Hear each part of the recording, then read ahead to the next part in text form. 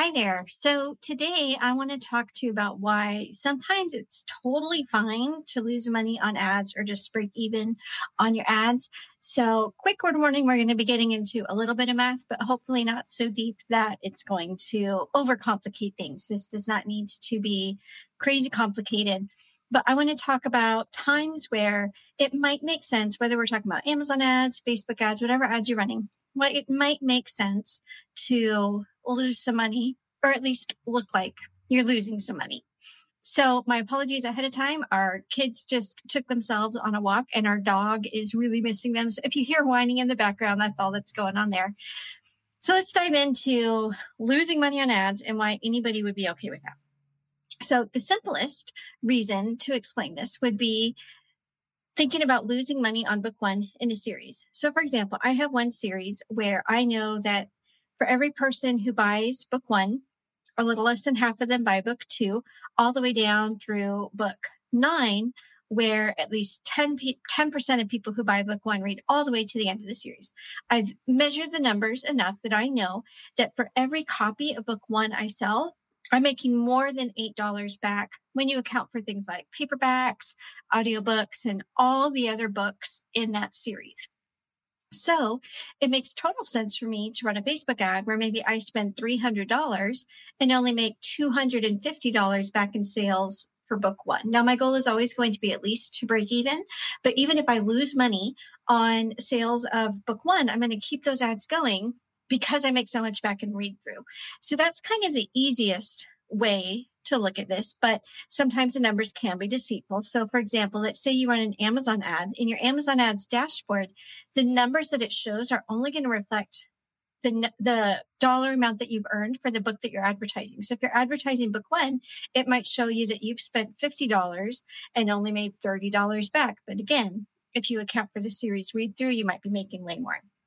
Another reason that it could make sense for you to keep ads going even when it looks like you're losing money is if your books are in KU. Now, I have lots of reasons why I don't have my books in Kindle Unlimited, and you can listen to some previous episodes I've recorded about why my books aren't in Kindle Unlimited. But if your books are in Kindle Unlimited, which I think is very much a viable option and a personal choice, then also you can lose money on book sales, but recoup it in page reads. So this is most dramatic for some ads that I've run for a 99-cent box set that I've been in with other authors. The book itself is sold for 99 cents. So it's really hard to make a profit with a 99-cent ebook, but we make $3 to $5 in page reads for every copy we sell of book one in this ebook. So even though it's just a 99-cent book and we're getting really small royalties from it, we're still making $3 or $4 in page reads per sale. So I want to pause super quick in case you don't know how to calculate this number. All you're going to have to do is see how much your series has earned you in all formats over the course of at least a month. It's better if you can go back to maybe like 3 months, and then just divide that number by the number of ebook copies you've sold of book one in that series. That's a really quick way to gauge your read through value. So now you might have ads that, yes, technically you're losing money in sales on book one, but they might be making you an awful lot of money in the rest of the series in a profit. So some people keep it super, super simple. So if you don't like doing the math and the data and the analysis, here's something that you can keep in mind. Keep your ads running as long as you're earning more money from that series than you're spending in ads for that series. It truly can be just that simple. It doesn't have to get more complicated than that. It certainly can, but it doesn't have to. So let's talk about other times where even if you account for series read through, it might make sense to look like you're losing money on a book. So one way to look at it is some of your advertising money can just be billboard space. And what I mean by that is, when a lawyer, for example, pays, I have no idea how much a billboard costs. So let's say he pays $5,000 to get his ad on a billboard. He's not expecting that day he's going to gain $5,000 worth of business from that one billboard, right? That's not even really trackable. Or another analogy that I've used in the past is when Coke pays, however many $1 million to put a commercial up on the Super Bowl, they're really not expecting people to stop watching the Super Bowl, go to the store and buy, $2 million worth of Coke. Sometimes advertising money is more about visibility and brand awareness, and that's okay. If you have ever participated in a blog tour, I think a blog tour is exactly in this way. I don't need to get my money back on a blog tour the week that my blog tour runs. I'm doing it to get relationships built with the bloggers, to get my book in front of other readers. I don't need to make my money back right there. I'm basically paying for visibility with the blog tour. It's okay for some of your ad money to go toward paying for visibility. One way that I like to do this is to just take a couple $100s a month. It's a very small amount to my total advertising budget. So basically, whatever that would be for you, take, 1 to 5% of your advertising budget for the month and treat it just as visibility money, where it's okay if you don't make that money back. You are paying for that visibility. And so that's another way, because there are certain metrics that you really can't put a value to. It can take multiple times for people to see your book cover before they want to buy it, for example. So let's say it takes them 7 times to see your book cover before they click the buy button. It makes sense to pay for that book cover to get in front of people, and they might not buy exactly at that minute. Okay, so that would be another time where it's okay to lose a little bit of money if you're treating it as visibility money. Especially with the new launch, I will often set aside a couple $100s that I'm willing to lose just to get that new book in front of people that I'm going to assume are going to like it. And then you get a lot of other, I don't want to call them intangible benefits because they are tangible, but they're not quantifiable in terms of actual monetary value. But you're going to get more reviews, right? The more books you sell, the more people are going to review it. I heard it at one point, people were saying it takes about 100 sales per one review. I think it really, really varies a lot. But in general, the more books you sell, the more people are going to review it. Reviews, we know, are great for organic sales, for sales conversion, but you can't put an actual dollar value to a review. You're also going to get a boost in the Amazon algorithm, which is, again, one of those unquantifiable benefits. And so that's why a lot of people are just going to take their advertising money and only compare it to how much they've earned. Some people are going to say, okay, how much did I spend on Amazon ads? How much did I make exactly from Amazon ads?